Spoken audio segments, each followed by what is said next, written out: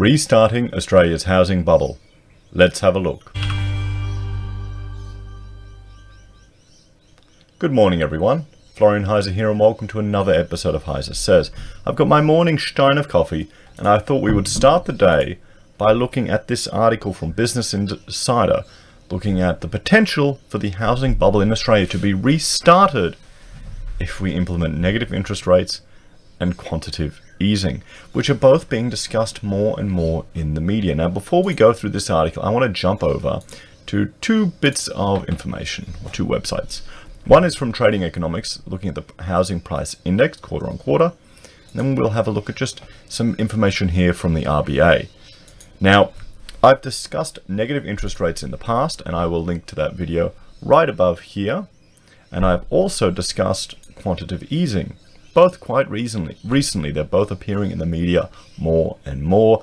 It seems like, well, maybe my tinfoil hat theory crafting is going on, that we are being prepped for these type of things. Now, if you haven't watched these videos, please have a look. And if you think this type of content is valuable, please share it with your friends, family on social media. Get the word out, just so we're aware of what's being told to us and maybe have a bit of a contrarian perspective to it. So let's jump to Trading Economics. The house price index in Australia dropped 0.7% quarter on quarter in the second quarter of 2019. So this shows you just the house price index, which is an index of house prices in Australia. And we can go over max. We can just see how the percentage change of it is changing quarter on quarter. And in the last quarter we had data, it shot up. But let's jump over here to the ABS, the Australian Bureau of Statistics, and this is just the June key statistics, so we will be getting more data eventually. But what we can see here is interesting, is just seeing the quarter on quarter changes in each of the different cities. You know, and now Melbourne and Sydney have gone up, and they really weigh the whole index a fair bit and the valuation of property. But one little graph, sorry, not about this release analysis, I just wanted to show you, was down here, the total value of dwelling stock in Australia from 2016 June to June 2019. So you can see here it kind of peaked in December 2017 and it's gone back down. Now this is just important to consider because this also has a wealth effect and a flow on to the rest of the economy. 60% of spending is consumer spending from the household sector, and that you'll have a psychological impact. If you feel more wealthy or you've got $1 million house, you've got to get the most, the couch to match it and the nice furniture to match it, don't you? It all flows on. Now another chart I'm going to bring up just to draw to people's attention, which I've been referring frequently, is this one here. This shows you foreign investment, the Foreign Investment Review Board, and it shows you foreign investment as a percentage of housing approvals from the ABS. You can see here in the black, it's over 90%, guys. Over 90% back in 14-15, between up to 16-17. So you can see here how it spiked and it shot down. Now, another thing to consider is blue is new purchases. Now, those new houses or apartments are counted as part of CPI. Existing ones aren't, and land isn't. But land and existing houses will be influenced by the price impact of this sector. So it all flows through to our cost of living. So these are all things to consider when we are hearing talk of quantitative easing and negative interest rates to encourage more spending, particularly if it continues with the housing boom. I mean, right now, housing affordability is just ludicrous. It is ludicrous. And I'm going to have a shot of my coffee before I go into this, because this is my first coffee for the day.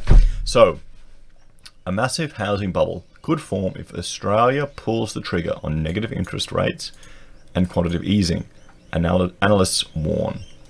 So RBA Governor Philip Lowe may have largely endorsed the use of negative interest rates and quantitative easing, but some analysts warn they could have seriously negative effects in Australia. Well, don't they have serious negative effects everywhere in the world that they tried? QE could help artificially pump up house prices, creating a housing bubble as more money flows into the market, according to market researcher IBISWorld. Falling and even negative interest rates would help this, as the cost of borrowing falls and Australians take on more debt to buy a house. So, you know what, let's just jump back here and we'll go to trading economics and let's just look at consumer data here for Australia. Household debt to GDP. Okay, and you can see here, let's look at the max data. Just look at that figure there. Okay, do we need more household debt? I don't think we do. So in the case of a downturn, that could see over-leveraged Australians unable to make their repayments. And this is the issue that we're facing here. We haven't, when was the last recession? The recession Australia had to have, the early 90s? Do you remember that? Do you remember interest rates getting so high? That's the thing, we have a whole generation that doesn't even have a concept of that, doesn't even have a living memory of the last recession. And they happen to be the ones thinking the world is going to end in 18 months. I wonder if they'll apologize for all the disruptions when they realize it's not. Anyway, back to this article.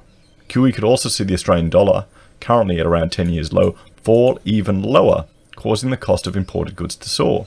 And, well, yes, guys, let's just jump over here from the Observatory of Economic Complexity, and we can see here what Australia is importing. That's what we're exporting. This is what we're importing. All of that will go up. That'll have a cost of living impact on every single Australian. Despite those risks, the RBA may have no choice unless the federal government comes to the stimulus party. Yes, it does. We could go in recession. We could go in a recession, clear the dead weight out of the economy, and experience a bit of pain. Do you think any political party would actually have the capability to do that? The diagnosis of an ailing Australian economy is widely accepted, but it's how to treat it that's increasingly proving contentious. Despite unconventional methods like negative interest rates and quantitative easing receiving the full endorsement of Reserve Bank of Australia Governor Philip Lowe, the man ultimately responsible for them, others remain highly skeptical. Well, yes, it's because every time the Reserve Bank says anything, it's usually, oh, that was unexpected. That was unexpected.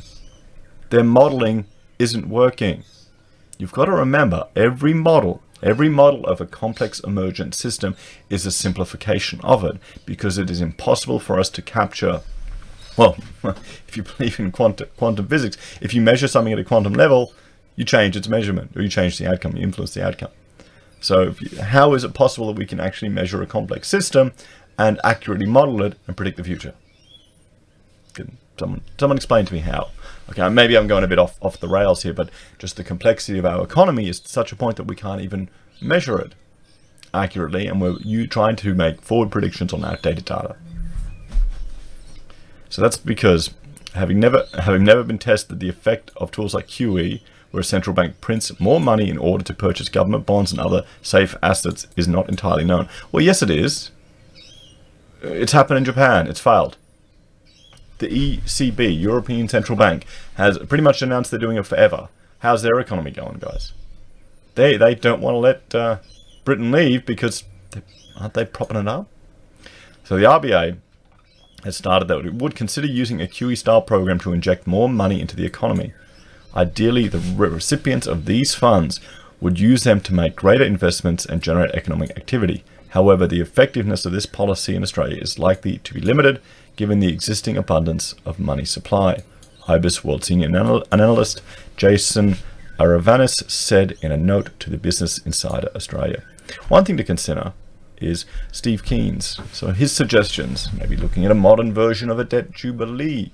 That would be interesting. Can you ever see it happening? No, we need to keep the plebs poor, guys. Keep the plebs poor.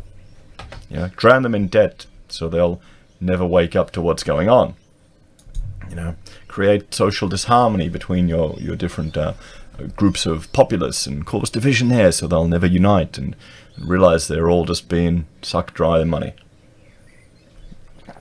See, I'm too cynical in the morning.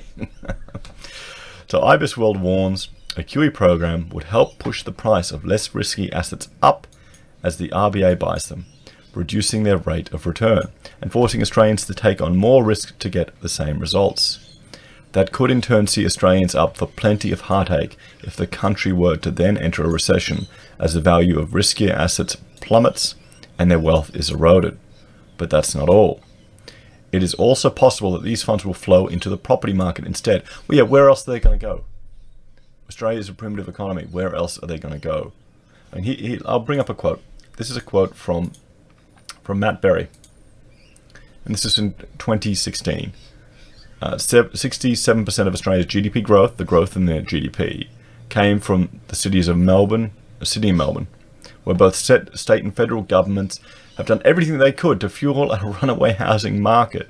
The small area from Sydney's CBD to Macquarie Park is in the middle of an apartment building frenzy that alone contributed 24% to the country's entire GDP growth for 2016. 24% of the entire growth in 2016 went into that area. So, it's a pretty safe bet to bet a carton that it's all going to go in the property market. Where else is it going to go? Is it going to go into our advanced IT sector? What is it going to go to? Maybe feminist courses at universities or more social studies? Yeah, sure. Come on, guys. Seriously, it's going to go to property. What else do we have? Consequently, maybe it'll go to nuclear power. Wouldn't that be good? Cheaper electricity for every Australian. Consequently, this measure risks only further inflating housing prices rather than stimulating the economy, he said. In other words, QE could more likely creating a housing bubble than what the economy really needs. Significant growth of jobs, wages, and spending. What does that tell you? What does that tell you? We don't need to artificially have the state moving money around. And okay, it's a private bank, but still, same effect. We need to reduce red tape, we need to create special economic zones, and we need to be very strategic with where, as a nation, we push our resources. We need to create incentives for business to set up in Australia. Maybe reduce taxes, reduce red tape. Okay, how many people do you know don't want to even employ someone here? I know someone left a comment yesterday on a video bitching and moaning how their boss had, new tires and all, just pretty much complaining that they weren't getting any of the advances of their boss and they haven't got a pay rise in years. And I wondered, well, okay, then you're stupid because you haven't quit, get a better job, or maybe start up your own business and do a better job than your boss. Okay, it's a lot harder to, when you take on the risk. You can often get rewards. You can get the new tires on your four-wheel drive. Or you can lose everything. You put your house on the line. People don't understand the struggles of small business. It's not all roses, guys. Honestly, sometimes you have to pay your staff before you pay your mortgage. Before you pay yourself. Let me know in the comments if you've been in small business and, you've had a client that hasn't paid, but you've had to scrape together enough to keep the guys going. I know I have. It's bloody annoying, particularly when millionaire clients just don't pay on time because they don't have to. The threat of a housing bubble has already been raised by the RBA itself. With low warning, falling interest rates could help create one as the cost of borrowing drops. With the official interest rate at 0.75% currently, and with a prevailing consensus that it will be cut to 0.5% early next year, the RBA nonetheless seems to be throwing caution to the wind. So there you go. Further to that, Lowe has also warned QE and other unconventional tools. I thought QE was unconventional, but I'm learning now that it isn't. Could be used once the rate hits that benchmark. If rates were to then go negative, that could add more fuel to the fire. Although Aravanis does believe they will have a net positive impact on the economy as more money moves away from banks into the real economy. But will it? Will it? Who owns bonds? Institutions. What are they going to do? Buy back their stock to make their figures look better? Isn't that happening? I know, maybe they'll put it in WeWork. They'll invest in the WeWork IPO. Oh, darn, it didn't go ahead. That's an interesting one. I'm hearing a whole lot about that. It's insane. These unicorns in the US that are listing that are making no money. We are just living in an insane world. The value of the Australian dollar could plunge as a result of unconventional monetary policy. The other major impact of QE is that it would discourage investment in Australia as investment returns decline. As demand for the Australian dollar decreases, it's currently at a 10-year low. so too will its value. While that's bad news for Australians looking to travel overseas or buy imported products, it's generally considered good for the economy by increasing demand for now cheaper Australian goods. Okay, the problem is we have a primitive economy. And I've discussed that in a video before, and I'm going to link to that video up above because I didn't prepare it, where the complexity of our economy is such an extent that, you know, what do I have here? Everything's important. I went and bought pegs at Bunnings yesterday. Timber pegs, imported. Everything is imported. What's manufactured here in Australia? What can we manufacture? We can't even make, toilets aren't even made here. We used to specify Caroma because they were manufactured in New South Wales. The toilets, the ceramic toilets, because then it will be easier to replace them. And there's a certain level of quality in the product. Now, everything overseas. Factory's gone. So guys, this is the issue. It's going to have a flow-on effect more than people realize. Our economy is so primitive now. We are like we're turning into a little Pacific island that depends on everything imported from New Zealand. So, in the current economic climate, however, it's unlikely to help Australia anyway. By depreciating the currency, the RBA would potentially improve export competitiveness and deliver an increase in inflation by making imported goods more expensive. So, this means your cost of living as a normal citizen will go up. The RBA wants to increase your cost of living. They want you to spend your money because it'll buy less now. They want to use that to stimulate the economy. They want to nudge and manipulate your behavior. Okay, how's that a good thing for the average Australian when you're struggling? For a pensioner, worked hard his whole life, savings, now earning no interest rate. How's that a good thing? However, this strategy's effectiveness is predicted on other central banks not seeking to devalue their own currencies. He said, well, there you go. So what do we have here? International policy rates, and you can see here, I mean, they look at Australia. Look at where we are heading. Damn. And there are more countries, or Eurozone sit on zero, but you know, some banks are negative. So given that central banks in most of Australia's major trading partners have also recently cut their cash rate, it's unlikely that this method will deliver economic stimulus, he said. That's because as countries around the world cut their interest rates, the relative value of their currency is lower. As each currency depreciates at the same time, the advantage of a weak dollar is lost. Yeah, very good point. The best stimulus right now would be government stimulus. Okay, this is what we're hearing again, and I'm going to link to another video here. The problem is, I'll link to the broken window fallacy. That is the issue here. I'll do another video looking at where some of this infrastructure spending is actually going. But just here's a question to you. In a primitive economy, where a lot of our, we're digging stuff up and we're farming stuff up, is widening a road in the city going to make that much difference?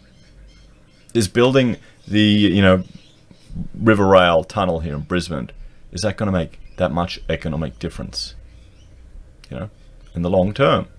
That's the thing where there's an example in this broken window fallacy where during the building education revolution, they would demolish a perfectly good building and replace it with another building that didn't meet the same requirements, just to help stimulate the economy. That's not investment, guys. That's not, you look at these projects, they're all just roads. They're all just roads. Most of them are roads. Our dam infrastructure hasn't kept up. I just went out west and it's dry as a bone out there. Power. We're generating stuff with more renewables all the time.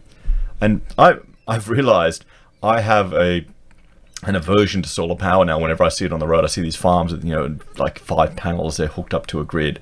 And I'm thinking, why the hell does that guy need a subsidy for this stuff? And they don't. It's subsidized money. It's all been subsidized everywhere. It's charity. It's broken window money. Okay, so let's have a look. Given these arguments, Aravanis joined other economists, including Lowe himself, in calling for the government, not the RBA, to spearhead stimulus measures. As the RBA has cut rates to zero, it has become evident that the capacity for monetary policy to meaningfully stimulate the economy is now marginal at best. In contrast, expansionary fiscal policy is likely to be far more effective in the current economic climate. Yes, but you can't just flick a switch and stimulate the economy with the government. It's too slow. The government is a slow machine. You know, you could do maybe give people free money. You know, what will they spend that on? Guaranteed, it'll spend. Look at debt reduction. I'll link to another video here where Queensland is pretty much doing the same thing. I'm just looking at the time over here, guys.